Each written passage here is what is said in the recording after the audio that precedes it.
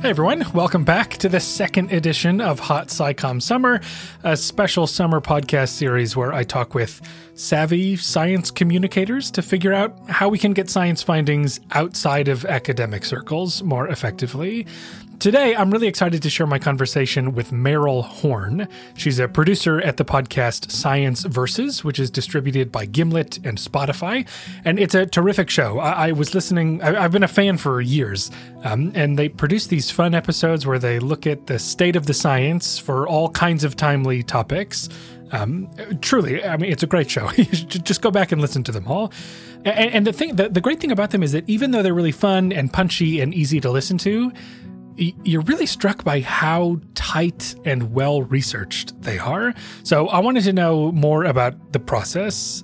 So like I said, I've been a fan of Science Versus for the last few years, and so I was really excited to get a peek behind the curtain from one of the producers on the team. And I was especially interested in talking with Meryl because she was someone who had begun as a PhD student doing neuroscience research and then moved into science communication as a career move after grad school. And kind of like we did with last week's episode with Joss Fong, this week we also picked a particular piece of work to focus on. We settled on a Science Versus episode that Meryl produced last year on science versus burnout, inspired by the many ways that COVID has messed with how people do their jobs. The episode looks at what burnout is and why it happens, how working from home is wrapped up in burnout, and the potential promise of a 4-day work week. It's great, as with all their stuff, so do check out that episode on burnout. So in our conversation, we talk about that episode. We talk about how Meryl moved from research to science communication and the building blocks of making engaging audio presentations of all things science. So here we go.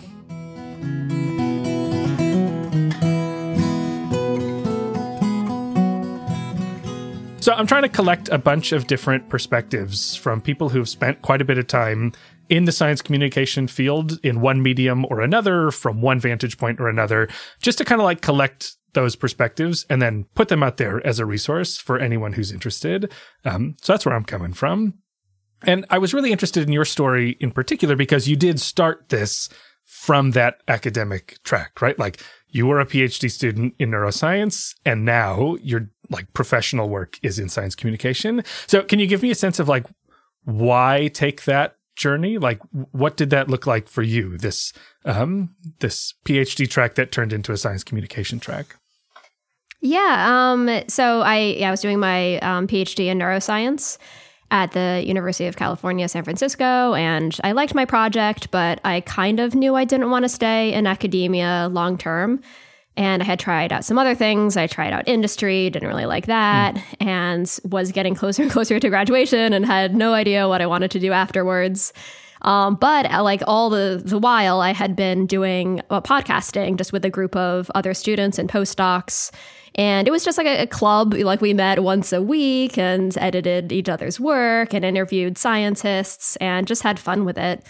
And it hadn't really occurred to me that I could actually do that as a job until I kind of had to start thinking, okay, like what am I going to do? And I just got lucky, basically. Like there was an opening at Science Versus for a job when I was applying, when I had just basically finished and defended my thesis. And I ended up doing an internship there, and that led to now I'm a producer, and I've been at Science Versus for about three years, I think. Yeah, 4 years. And was there a seed of wanting to do something in the communication? Like when you entered grad school, was there even a thought in your mind that like, what's cool is there are these people out there who are, not professors, but they're still like in the science world? Or was it really not until that moment where you thought, oh, there's this thing that exists? I had no idea that this even existed. Yeah, I didn't really realize that it could be a career. Like nothing in my graduate school training was really telling me like, you could do science communication as a career. And I had done it, like I first joined this club for kind of random reasons, actually. I just wanted to network with professors who were outside of my field. And I figured that would be a good way to just call up a stranger that I don't know and interview them. And it wasn't until later that I kind of realized that, actually, I had always had this interest in audio and kind of creatively, putting together sound and making stories and just doing something more creative. And so it kind of struck something that I realized I had always been interested in and just never realized that it was a career. When you say you'd always been interested, like what are the things like you were just listening to, or you were making stuff, or like what were the signs? Like if we made the movie now, like what would we build into your story that would pay off when you get this job at Science Versus? Oh, it's very corny, but I just have always made like mixtapes. Like since I was a kid, I would like record songs from the radio on my little like stereo and then pretend to be like a DJ, and I would introduce different songs. And so I was always just playing with audio. Oh, I had like a Talk Girl. I don't know if you remember Talk Boys. They're in the Lost in New York, Home Alone movie. But yeah, I just loved like playing with sound and putting it together in fun ways. It's always been like a hobby, I guess. And then the communication part. So I listened to an interview that you had done with the podcast you were involved with as a student. Oh, yeah. And at one point, the person asks you about the research you were doing in grad school, and you very quickly launch into a very easy to understand explanation of it, right? You're like, if you're a cell and you want to maintain a sense of balance, and that was just what I wondered was, like, is that kind of a mode that you were in at the time? Or was that really the product of sort of the practice of being in a science communication job to understand, like, okay, I can't just fall into the jargon that I would have read in the papers, but I need to explain this in a more palatable way? It definitely took work to do that. Like, I don't think that comes naturally for any scientist. You're so used to talking in jargon to other people who understand what you're talking about. And so I think it was only practicing, doing this podcast that I had been flexing that muscle, and then kind of realized that, like, oh, for any other, I mean, even when you're in a conference or a lab meeting where people know what you're talking about, I think it's still more interesting if you talk in a human way. So I think now it was just like a matter of practicing it and, finding new ways to talk about science so that people really get it. Because I think it can be hard when you just launch into, there's a cell and these are the receptors and the, homeostasis. It's easier as a human to follow along with a story if there's a protagonist. And so even just that simple step of saying, like, imagine you are a cell, it seems like it's easier for humans who are, who have been storytellers for thousands of years to kind of latch onto that if it becomes a story. Are there like deliberate moves that you make like that? Well, you just sort of tipped your hand a little bit and like there's a protagonist, right? Like, is that a choice you make where you go, let's make this into a story with characters? Or do you find that you just sort of are throwing spaghetti at the wall and then you sort of find the way that ends up sounding the most intuitive? Yeah, I think that's one of the tricks we use. Like whenever we're interviewing academics now, we tend to try to get them to say things from the perspective of, like, imagine you're a protein. What are you doing? Or imagine I'm one of the participants in your study. What would you tell me when I'm walking into the lab? What am I going to be doing? And it just slows things down a little bit. I guess it makes it more visual too, because they say, like podcasting is the most visual medium. Like you really need to paint a picture for people to stay with you. And so it helps to get, I guess just another trick is like getting lots of little visual details to help really explain either an experiment or, a mechanism. So you'll do some like coaching of the scientists that you're talking to kind of put them into that mode that's going to translate to radio? Yeah. Hopefully it doesn't feel too much like coaching, but we'll try to just ask questions in a way that makes them break out of their normal way of explaining it to other scientists and makes them think about, how, like, would I explain this if I were a cell? Like, what would I be looking at? And analogies are another really common way to try to make something more just kind of intuitively understandable than just talking about the straight science itself. So, using a lock and key instead of an antibody and a receptor, that kind of thing. Yeah, and there's also the luxury of being able to pull just the moments where it all finally gels, right? Like in my experience of doing a little more long form versions of this, and you're sort of just kind of trying to be like, okay, let's try it again.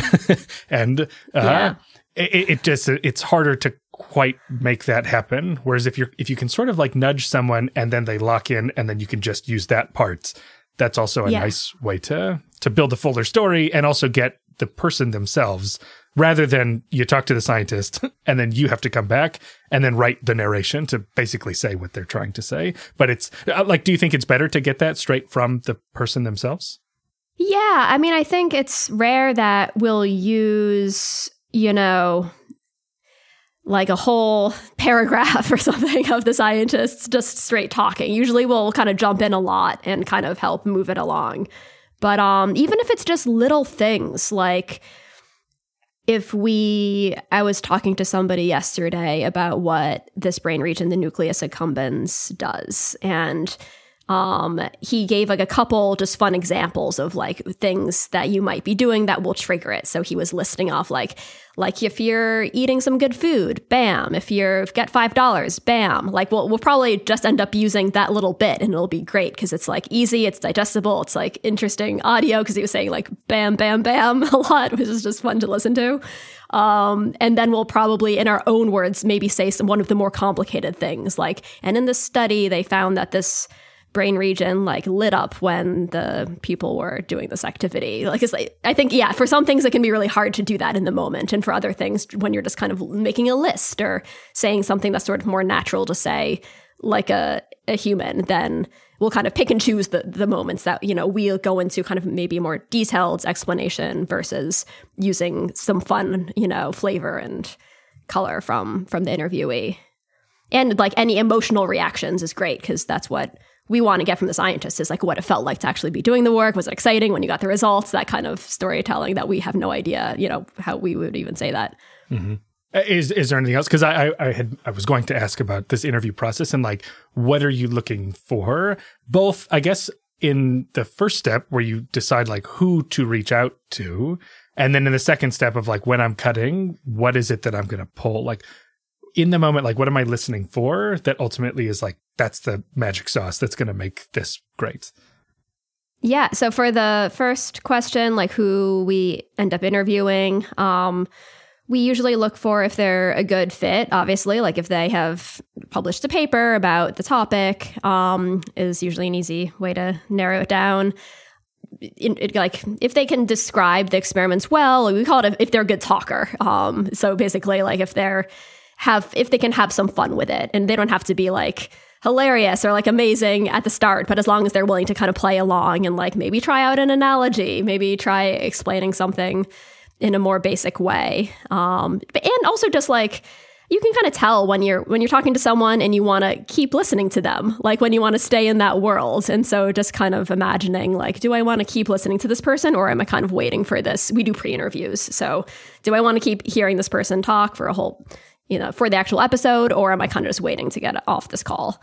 And then we also try to get diverse scientists. And since most of the, academia is still mostly white, cis men, it's really, I think, makes it a much more interesting show to listen to when we try really hard to break outside of that typical, framework and talk to people who are not just the typical person who you think of as like a scientist.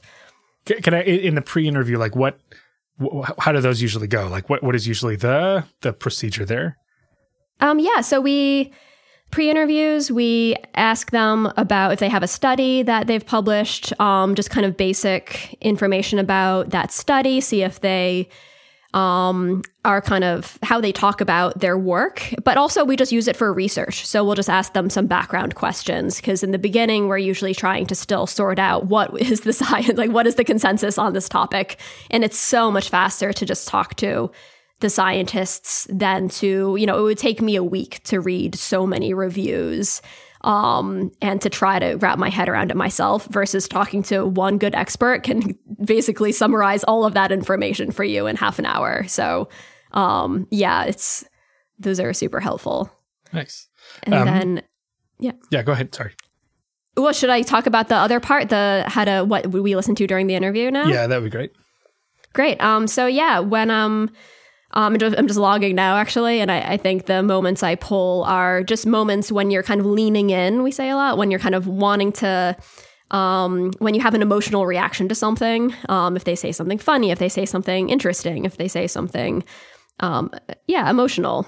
We'll pull down those moments. We'll pull down anything that helps really move the story along. So if we know we want to talk about a study that they did, then we'll really want to paint a whole scene around that. So any fun little details like we were talking about how they first got the idea to do the study, what it was like, what did the experiments look like visually? If it's like a brain scan study, what did the people actually do in the brain scanner? And then any like big picture thoughts, I guess, that they have about what it all means is usually helpful too. I'm realizing that I jumped kind of straight in to the weeds before. I was going to actually ask to pull back just a second for folks who maybe don't know what Science Versus is or what you do on it. Could you give sort of a brief overview of what the show is and what your role in it is? Yeah, of course. So Science Versus is a podcast made by Gimlet Media and Spotify. And Wendy Zuckerman is the host and executive producer. She started it back maybe 6 years ago now in Australia. And then it was moved to the United States. And the idea behind the show is to look at topics that are in the news and the zeitgeist, but from the perspective of science. And so we'll look at a topic. I'll see. I'm doing an episode right now on ASMR, which is this thing that you watch a video online and you get these weird brain tingles. We'll look at a topic that, maybe people have heard about, but then look at the science behind it. So talk to the researchers who actually study the thing and see and kind of answer the big questions about it. And sometimes it's called Science Versus because I guess the idea is often like people have lots of opinions about X thing, but let's cut through those opinions and look at what the actual data says. And your role is as a producer. And what does that mean? Yes. So, my role as a producer, that means that I'm the one who pitches an episode. So I come up with the idea for it. I do all of the initial research and talk to a bunch of scientists. I'll book the interviews. Sometimes I'll do the interviews. Sometimes our host or another producer does the interviews. And then I'll kind of carry the episode through all the way to publish week. So we do lots of edits on our show. I'll make like one version of the episode, and then we'll do like a table read. And we'll do that whole thing 3 times before we even get to the publish week. So it'll already kind of have had many revisions. And so the producers on our show is the one who kind of takes it through each one of those revisions. And then on publish week, we all kind of dive in and as a team tackle it together. So then the editor will start writing with us. Their host will start voicing it. And I'm still working on it too, of course, as a producer, doing the research, helping with writing, helping with the kind of crafting it editorially. And so, and then, the published week itself, we just kind of do a lot more of those revisions every single day as sort of a reworking of the entire episode where we kind of try to make it the best it can be. Oh, and then of course the sound engineer at the end. We're lucky at Gimlet where we have like sound engineers who actually make it sound amazing and put it with music and sound effects and all that. So from pitch to people can listen to it, I'm sure it varies, but like roughly what's the timeline we're looking at? For a normal episode, a couple months, usually like 3 months, not like that's constant. Maybe we'll be working on more than one episode during that time, but it's a few months. And more recently, we've been doing some episodes that are much faster turnarounds, like we did a whole season when the pandemic first started on COVID-related topics. And for those episodes, we kind of smushed the whole process down to like just a few days in some cases because the research was happening so quickly, or I guess everything was changing so quickly that we felt like if we worked too long on an episode, it would already be outdated by the time we published it. And so we have shortened the process for topics that are especially timely, and then it usually involves just the whole team jumping on at once. So when we're going to kind of put all our forces together, there's probably 7 of us that are on the team. Then we can go much faster if we need to. So it kind of sounds like it's sort of a process that plods along for a while as all the pieces come together. And then there's kind of like a frenzied final couple weeks where it all actually becomes a real thing. Is that fair? Basically, yeah. Yeah. Some are very frenzied. Some of them are like surprisingly chill, but it's usually some amount of like, frenziness at the last haul. So what makes for a good Science Versus episode? Like when you're thinking about pitching topics, there's got to be plenty of things that seem fine, and then they sort of fall apart as you start to work on it. Like what is kind of the hit rate of pitches to publication? I don't know. Maybe like a third of the episodes I pitched will get greenlit. And yeah, it's hard. Sometimes I'll be pretty sure an episode will work and people won't, like the rest of the team is kind of meh. And other times I'll be kind of like, well, we could do this episode and everybody will love it. So it's really like a hive mind process. But I guess the things that usually end up green lighting a pitch are if it's timely, if it's like in the zeitgeist, that matters a ton. So if it's something that's been in the news, if it's something people are talking a lot about online, or if it's something that people have always kind of wanted to know about, like it can be, an episode about like dieting, whatever the latest diet is. We're doing an episode on processed food this season. Like those aren't maybe necessarily especially like hot right now, but it's sort of just an evergreen topic that people care a lot about, diet in general. So that will help too if there's just like a wide appeal to something. An episode on alcohol, just like drinking, like that will probably get a lot of listens because it's just a lot of people want to know the science behind it. And then it helps a lot if there's kind of clear scientific answers is another thing that's stops episodes in the past. Like I remember we tried to make an episode about personality tests at one point, which felt like it checked some of those boxes. Like people, I think, care about it. It would be kind of fun to, debunk like the Myers-Briggs vision of personality and get into the history of that. So it would have some sort of surprising, fun stuff.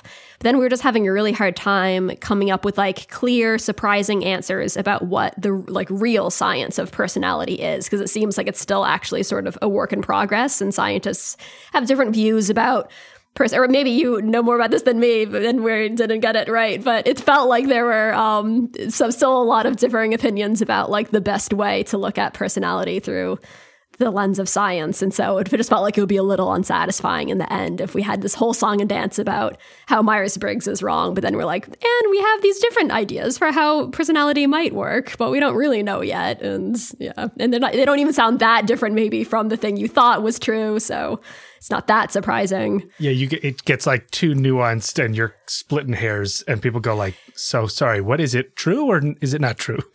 Yeah, we just want people to walk away with something concrete at the end of the day that's like, oh, I learned this crazy thing that blah, blah, blah, blah, blah. Like, yeah, because it kind of seems like the structure of a Science Versus episode is often like, here we go. We're going to like pit science against some claim, and we're going to kind of unpack like 1 to 3 versions of that claim and then check the boxes, like how well did those claims fare in terms of the evidence. And it's usually, like you say, sort of like this one seems to hold water, this one doesn't. And that like, well, like we're sort of moderately sure of premise A and we're not quite so sure of premise B. Like that makes for probably less of a set. It's probably do you hear from scientists who you talk to who are like, it's not that clear cut, right? Because the scientist in me goes like, well, no, you can't. None of these things will be easily wrapped up by the end of 30 minutes. And so I'm curious, like, my own journey in this is often balancing those competing goals, right? There's like my colleagues who I want to make sure that I'm giving a fair shake at and representing accurately what the state of the science is. But then the listener who doesn't really care too much about like the real nitty gritty. And so it's like, where do you come out in the balance of that? Yeah, that's something I think that is a struggle with every episode. And even the ones that feel a little bit more clear cut usually have some nuance in them. And you want to be careful not to get sucked into the thing that, the scientists are fighting about, and keep reminding yourself, like, what do people just want to know? Like, and that often isn't the thing that the scientists are fighting about. Like sometimes that helps because scientists will maybe fighting about this one issue, but they do agree on this other thing, and then we can just focus on the other thing. But yeah, I'm trying to think of an example of where it's been tricky. I remember for the alcohol episode we did, there was this big, still is, I guess, somewhat of a debate about whether drinking a little bit can help your cardiovascular system. So we talked to scientists on both sides of the debate, and against our better judgments, we did kind of get sucked into this science fight. And it can be tricky because then you want to leave the listeners with something to take away from, even though in this case, I'm not sure if there really was a consensus. But we ended up basically kind of making sometimes we'll just say put it in our own words. So we make it clear that scientists are still debating this, but here's, as a show, what we think. And so we make it clear that when we do our best to make heads and tails of this, this is where we come down. And then it really helps the listener. They just want to know what to think. They just kind of want to have something to take away from it. And as long as we caveat it with yes, there is debate around this thing, but here's we think there might be a small effect, but it's not as big as we used to think it was. And just kind of rely on, in that case, there was a couple meta-analyses that we were really relying on that, and felt nice because it was a meta-analysis. It seems pretty durable. So it felt like we were using something to base our opinion on that was legit. But it's definitely tricky. You all should make a spin-off called Science Fights, and it's a bunch of pedantic conflicts that no one cares about. I'm sure. Yeah, that could be, we would have no trouble getting content for that. I feel like every lab has its own, these are the things that, the PI cares about, and they'll do their whole career just trying to prove somebody else wrong. Yeah, I definitely, in teaching, I'll often be like, all right, everyone buckle up because we're about to get crazy. And they're like, sorry, what's the problem exactly? Yeah. So I figured what we could also do to sort of get into the mindset of we've kind of touched on a lot of the bases, but to kind of anchor a few of the thoughts about where these ideas come from, how you actually pull them off in sort of the grand scheme of things. We talked about this episode on burnout that you produced last season for Science Versus, which sort of has, in a classic Science Versus setting, right? It's timely. People are talking about it. It comments on work from home. And it kind of has this structure where there's a cold open of people quitting their jobs in a blaze of glory, then unpacking the sort of reasons why burnout even occurs, what it is it this stress kind of response? And then two, I think, main substantive dives into the questions, which are working from home and what those implications are. And then the benefits and drawbacks of a 4-day work week, right? So from my vantage point, that's sort of what you arrived at. So what I'm curious is, what is it that you pitched, right? What did it look like on the day the idea was brought to the team? Yeah, this is a fun episode to talk about because it did change a lot. In the early days, it was not, usually our pitches are pretty well formed, but in this case, because we had been thinking about doing an episode about work for a long time. So until Publish Week, this was called Science Versus Work. And it was basically got the green light because of the pandemic, because everyone was talking about these big changes to work, like working from home. So that we knew that would be a good topic, working from home. And there was a randomized controlled trial that has been done on it. So we thought that would be a good study to talk about. And then kind of separately, we knew that the 4-day work week was in the news a lot. And there was this big Icelandic trial that had come out recently. And so it was kind of, I feel like it got the green light because it was just a lot of people were talking about it. And we knew that there was some cool, interesting science to dig into. But we had a harder time with that episode just coming up with a framework that would fit all of those things together, and didn't realize until much later that burnout was this thing that could kind of link it into a whole story where you can kind of follow a thread through it. Yeah, because there are even parts like the 4-day work week also is a vehicle for talking about how meetings are inefficient, which in re-listening to it, I was like, oh, there's this little package about meetings that isn't really part of the bigger story, but it kind of fits in here and it's something to talk about. And so I guess the question then is what is that process of, okay, green lights, basic idea of talking about work and a few basic ideas, what is next for you to actually get the ball rolling? Yeah, so we're just talking to scientists, so doing a ton of pre-interviews. And on that topic, it was a lot of people who weren't just professors, but people who were more kind of in the business world. So it was a little outside of our wheelhouse, where a lot of the papers were like white papers from companies instead of just peer-reviewed papers, which made me a little bit like, uncomfortable. But we kind of tried to make it clear in the episode when we were talking about peer-reviewed literature versus like a survey done by a company. And yeah, so usually our first step is, just to read all of the relevant papers about a topic and talk to all of the scientists that we can about what, the consensus is about a topic. And we knew we were going to do working from home and the 4-day work week. So we sort of started there and then spent a while thinking about what would the third beat be. We usually do have like 3 beats to an episode. Not like they have to have 3 beats, but it also just kind of helped us think about like, okay, what's going to put these 2 like units of a story together?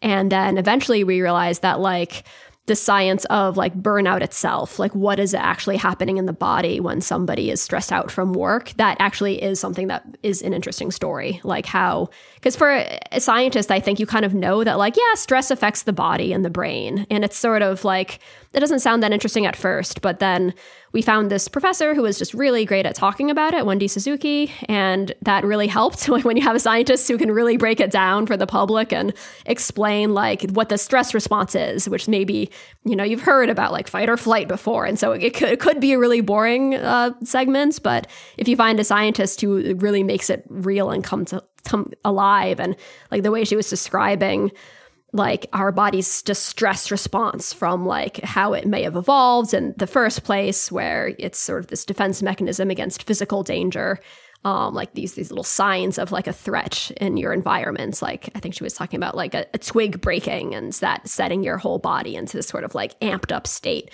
And then that is like similar to the reaction that our body gets from your boss asking you like, can you work another night shift? Like, we need you to work another night shift. And that same kind of like amping up freezing response, or not freezing, but, that same kind of stress response might happen. And then looking at, the brain studies and just all of the newer science that we now know about how that really affects you. And so that then became, okay, so burnout is real. We can kind of acknowledge that, I guess in an alternate universe, maybe that would have been a debunk of burnout. Like everyone's talking about burnout right now, but it turns out we actually were more burnt out 50 years ago than we are today. Like that would have been interesting too, if actually people are reporting lower rates of burnout, and maybe it doesn't actually have an effect on the body. Like maybe that would be weird, but like maybe that's what the science would say. But in this case, no, it did confirm that more people are experiencing burnout now, or at least very high rates of people are experiencing burnout now, and that it has these effects on the body that scientists can measure. And then it was kind of like, okay, well, working from home, how does that fit in to this picture was the next big kind of thing that we had to tackle. Since at first, like we kind of thought that one way is that we could have talked about working from home is that it's a solution to burnout, because a lot of people do kind of talk about it that way. But then for those of us who have been working from home, I think there's a lot of people feel like, no, this is part of the problem. It's actually it has these downsides, and maybe that's also contributing to burnout. And so we wanted to kind of talk about it in a more nuanced way than just like, this is the solution. It's better for companies. Some people definitely like it. It seems like it's actually more complicated than that. Like during the pandemic, a lot of people have not liked working from home. And so we kind of, we wanted to try to talk about that in a nuanced way. And then the last segment on the 4-day work week was fun, since there is this one huge study that everyone was talking about in Iceland that just got misquoted a lot in the press. So the most obvious debunk there was that people kept using it as evidence that the 4-day work week was good, but really it wasn't a trial of the 4-day work week. What the experiment actually was just reducing the number of hours the employees worked, but maybe just by an hour every week. And so they would just like sign off an hour early on Fridays, or at the most extreme, they worked 1 hour less 4 days a week or 5 days a week. But it definitely wasn't really a 4-day work week. Like that's not how the researchers who did the study talked about it. So that was like a kind of yeah, in one sense, kind of easy debunk. But then it also had interesting things to say, once you get past that and look at what actually did happen. So you're saying the kind of some loose template is a 3-beat arc. Yeah. And what I'm wondering is like how exploratory are those first days, weeks, whatever, of research and talking to people versus like the pitch includes these 3 beats and we're going to then like just find the support for the point that we're going to make or like find the evidence for the claim we want to interrogate, right? In other words, versus I have absolutely no idea what these 3 beats will be. I am completely open to whatever they might become. And I just openly read and talk to people. What is your general approach there? It really depends on the episode. I think it's really rare that we'll know exactly what the 3 beats are and what we're going to say in each one of those when we're pitching. I'm not sure if that's ever happened. I think there's always surprises once you start digging into the research that, like the thing I just told you about with the Iceland trial, we didn't even notice that until pretty late in the episode after we had already interviewed the scientist, it's always too bad because we interview the scientist pretty early on in the process. And sometimes that ends up being kind of annoying because then it won't be, some of these topics are just so complicated. It takes us like weeks of reading reviews and like really digging in and getting other scientists' opinions before we really understand what the takeaways are going to be. And so then it's, sometimes just at the, the week before publish or publish week when we really decide what the takeaways are going to be. But yeah, I think it definitely changes a lot. It's pretty common that we'll be surprised by what the episode actually ends up sounding like at the very end compared to what we thought it was going to be. So one of the hallmarks of a Science Versus episode is the grand finale of how many citations are in that week's episode. In this case, it was 102. And as a listener before, I always kind of would hear that number and I'd go, is that right? This was a 30-minute episode. Could there really be 102? And so what I had wondered is, like, how many of those citations are truly supporting claims that were made in the episode versus, well, we read 102 things, but we only really talk about like a dozen of them. Yeah. When you say there are 102 citations, what are you referring to? That's a good question because I think we started doing that as a sort of a shorthand for just saying we've done research and it's just like a fun way to get across that point where the number is a little arbitrary, I have to say. Like I would say one of the pitfalls of the count at the end of the show is that some of those are not peer-reviewed citations. So if we're just supporting like the fact that politicians are talking about a topic, we're not going to use a peer-reviewed, study for that. We're going to use, quotes from the politicians or something like that. So that's one pitfall. Another one is that in some cases, we'll use like 5 reviews to back up one tiny little point. And so it's like you'll hear a line and it sounds pretty straightforward, but we just really want to make sure as a, show that we're getting the consensus across. And maybe there's some debate among scientists. And so we've kind of looked into the research and we've done our homework and we just really want to make sure that what we're saying is reflecting the consensus. And so then we'll end up adding a ton of citations just for one little point. I'm trying to think of other ways it's... sometimes we'll use the same paper in more than one citation because it'll have several different results in it. And so we'll use it to back up this one finding, but then we'll use it again. So theoretically, I think ideally what we would do if we had infinite amount of time and patience is maybe go through and look just for the unique peer-reviewed citations because I think that might be a better fact-based like assessment of how backed up by science something is, but like we're not going to do that. So yeah. Well, that's the benefit of calling them citations and not references, right? Because I had been thinking, this is the number of references. It's a citation. Yeah.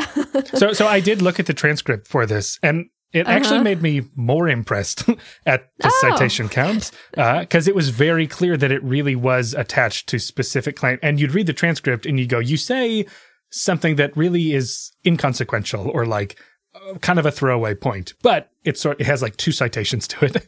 And not only that, but the references themselves nicely like quote the paper or like directly say like, this is why we feel comfortable making this claim based on this reference.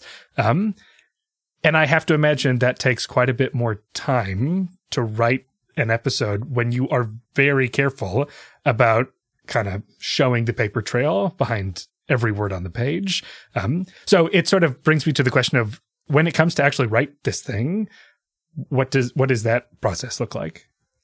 Yeah. So one of the stages we haven't talked about is that we have an independent fact checker look at the script before we publish it. So yeah, when I'm writing it, I'll add citations as I go, and then we'll have the week of publish is when we sort of make sure that everything has a citation on it, even the joke, where we're just, it's like, yeah, it's a throwaway line, but we just want to make sure everything is cited. We'll go back and then add citations to everything, often other people from the team. So it's not just the producer, but like multiple people will kind of pitch in and make sure everything has citations on it.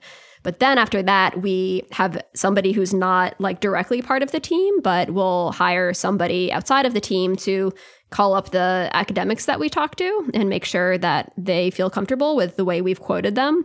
And then they'll also look at each citation and make sure that the quote that we pulled from the paper is actually in the paper, and that it backs up the thing that we're saying. And so that helps that process along, because then the fact checker doesn't have to go digging through the paper to try to find like, wait, how is this supporting that claim? They can just look at the quote that we pulled.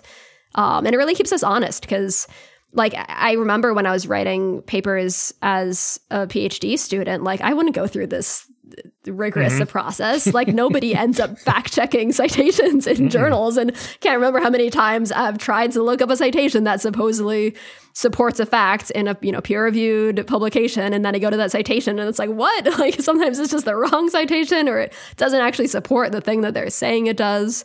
And so it's funny because I feel like this work has actually been more like, because this is more checks and balances in the process to make sure that every citation is kind of is useful, and our listeners will call us out if we got something wrong. So that's another incentive, is that we'll have to make a correction, obviously, if something is wrong, and we'll when it's helpful when that happens, of course, because sometimes we just will miss something tiny that we didn't even think. We'll often end up missing like something tiny, even with all of those checks and balances. This is just hard when you're saying that many facts to get every single thing right. But yeah, the citations definitely help. And so in terms of, you've collected all of these references to put together the story. I mean, we don't have to go through like, day one, I sit at a blank screen, but like, what have you learned, I guess, over time, just to cut to like, someone who might want to do this themselves? Mm-hmm. When it comes time to translating all of this research and interviewing that you've done into like a clear document that will then be read for the podcast, what have you learned about like best practices for pulling that off? I mean, that's like our whole show. I guess it's I'm trying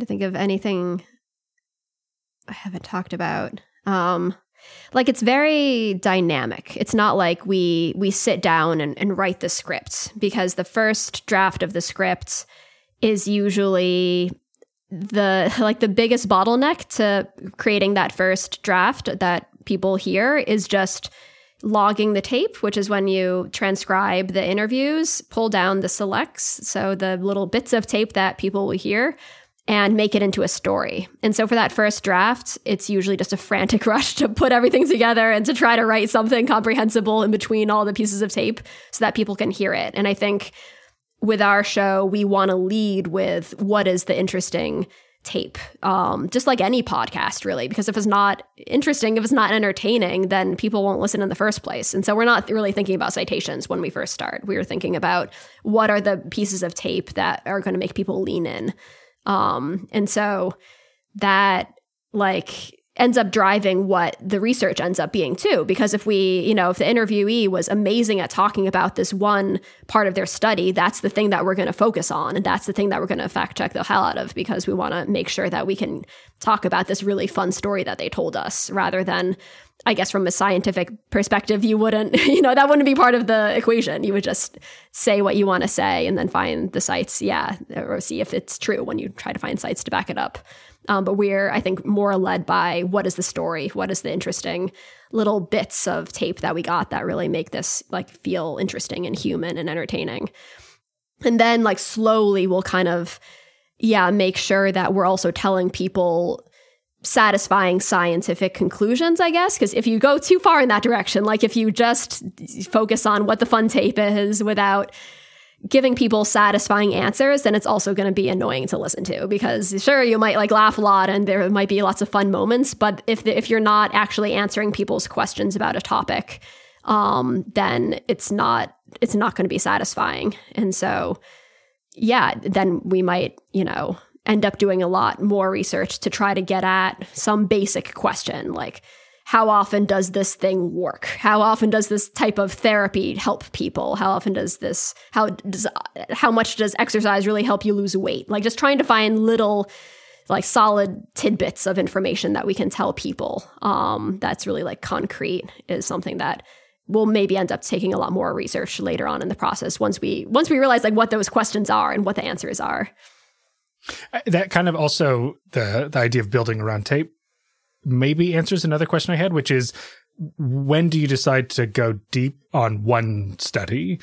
So I find that a challenge in sometimes when you're kind of making big points about things that are in the science world, you can sort of get caught up in being like, okay, let me walk you through the details of every study that has ever been done that gives us these insight. Or I just kind of say, I'm going to make a bunch of claims. Trust me, they're coming from the scientific record, but like I'm just going to make the claim that this is true about the world.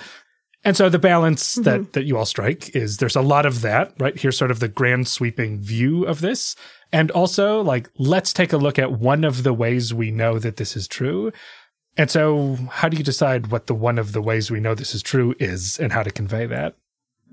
Yeah, I think I guess there's two different things that brings to mind for me. Like sometimes we know we want to base a whole interview around a study. And so we kind of know from the start of the interview, like this is why we're talking to this person. We know we're going to want to talk about their study on this one thing. And so then it's pretty straightforward that during the interview, we get lots of, detailed information about that study, what it felt like to do it. And I think it's pretty rare that we later end up cutting that. Like usually that's kind of a bad sign if we think we're going to spend a lot of time on this study and then we end up realizing that it's not actually that relevant, and it happens, but it's kind of too bad. But then I think there's a more subtle way that we try to do that because, let's say it's maybe not the main purpose of the whole beat or segment, but we do want to mention, like I'm thinking of for the episode we produced on transgender kids and what's the best way to kind of support and do medical treatment for trans kids. One of the sort of downsides to being on one of the medications that you take for too long called puberty blockers is that your bones don't keep developing at the same rate as people who are not on these puberty blockers. And so we debate for a while. I think we just had a sentence in there that was like, and studies have shown that for these kids, their bones aren't as strong as their peers. But then I think we did want to make it a little bit more explain why we know that, basically, because it does sort of just like if we do that too often and you just keep saying studies do show blah blah blah, it starts to feel like an infomercial or something. Like it's just it doesn't really stick with you. And so in this case, I think we changed it to say something like, yeah, scientists have followed these kids and will study them for a few years and they'll measure their bone density and they'll find that their bones are not as strong as their peers. And so like that, just little like couple more sentences does make you, maybe it sticks in your head a little bit more like, oh, okay, no, this is maybe, and this was the kind of one of the big downsides, I should say, of affirmative care. Like generally, when you look at all the evidence together, it very much supports some kids for sure being on these medications anyway for mental health reasons. But it did strike us as like, oh yeah, maybe we should just go into a touch more detail to really explain why we know this thing. Because as a science show, like that's what the advantage is. Like, we can go into detail because we can read these studies and actually understand what they did and communicate that to the public. So why else are we doing what we're doing if we're not kind of taking these deep dives and really just going into a little bit more detail about why people know certain things? It strikes me too that sometimes they make good stories, right? So, you know, in building an episode around interesting tape that you're getting from interviews, part of that is like telling stories and having characters, in the same way that we were saying, right? Cells can be a character in a story, right? Yeah. In conveying a study, right? It's kind of like an anecdote, right? And you have to walk the line between being like, am I conveying this as like a case study that I just happen to like, oh, like some people do this, versus like, well, no, like we're telling this as a story, but it checks all the boxes of a science experiment. I guess I'm just looking for your take on using studies as a storytelling device. Yeah, I think science, like experiments, are inherently like good for storytelling because scientists literally like did something, and like that is what makes a story, is just like somebody doing something. And you know, you start out with a question, you do a thing, and then you see what happened, and that's a story. And so I think we should be using that to our advantage and explaining what those little stories are. Nice. I want to be mindful of your time, and so by way of wrapping up, I wondered if we could just get any advice that you have, having sort of made this transition from grad student to science communicator, having had experience in both of those worlds. If there is someone who's interested in making a leap like you made, what would you tell them to do, think about, prepare for, whatever?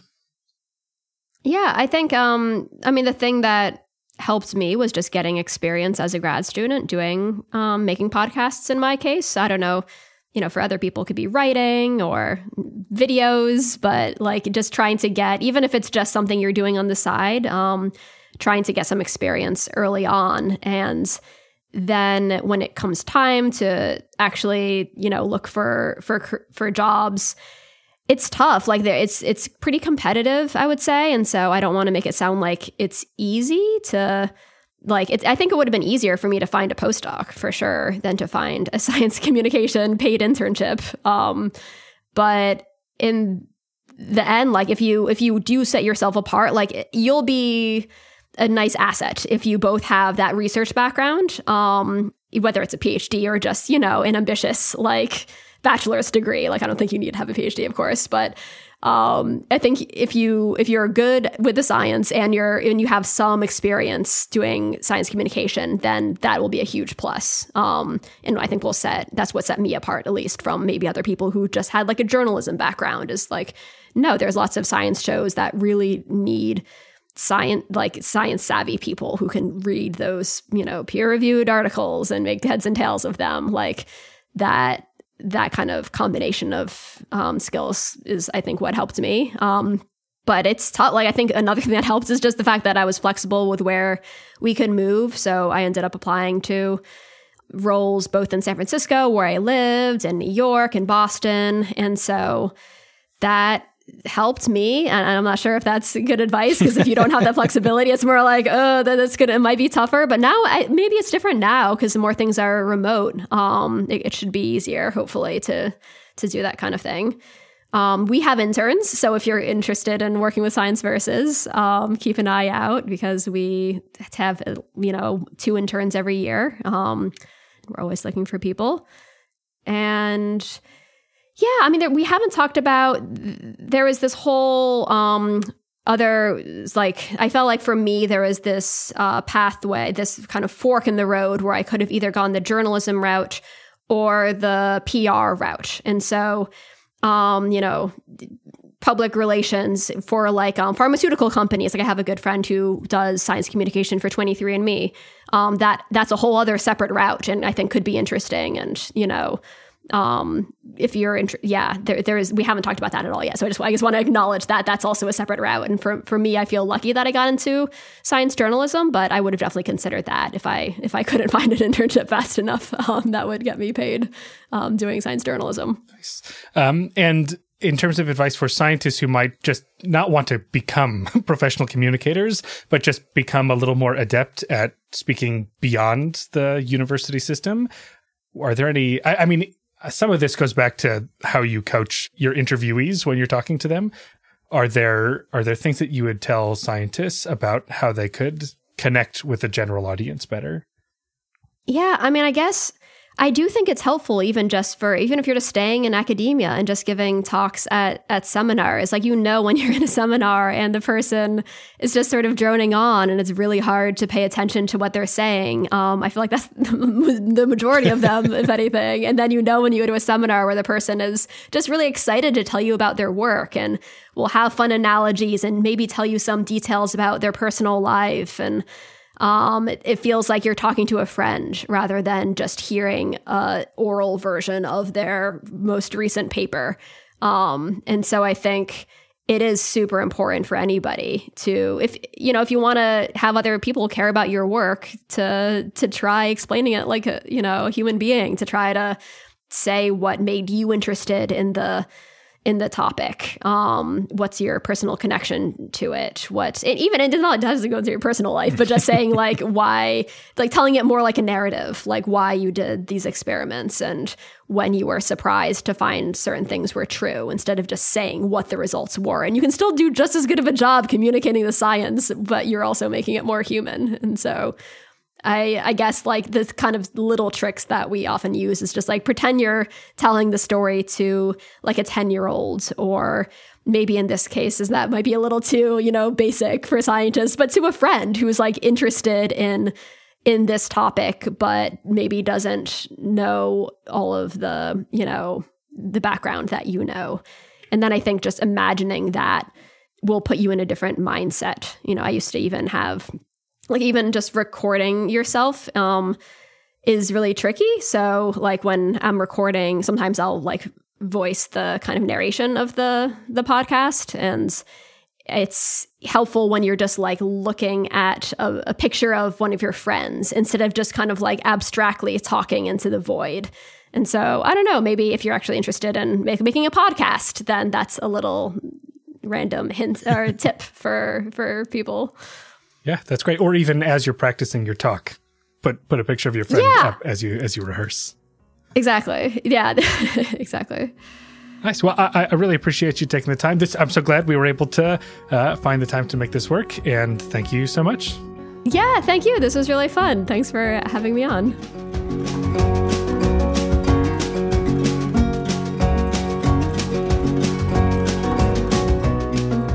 Thank you so much to Meryl Horn for taking the time to share her and her team's process. There was a lot in there, so I hope you were taking notes. I especially enjoyed her ideas for walking scientists through the process of expressing their own findings in a really plain way that people can get a handle on. So I'll be revisiting that part of our conversation for sure.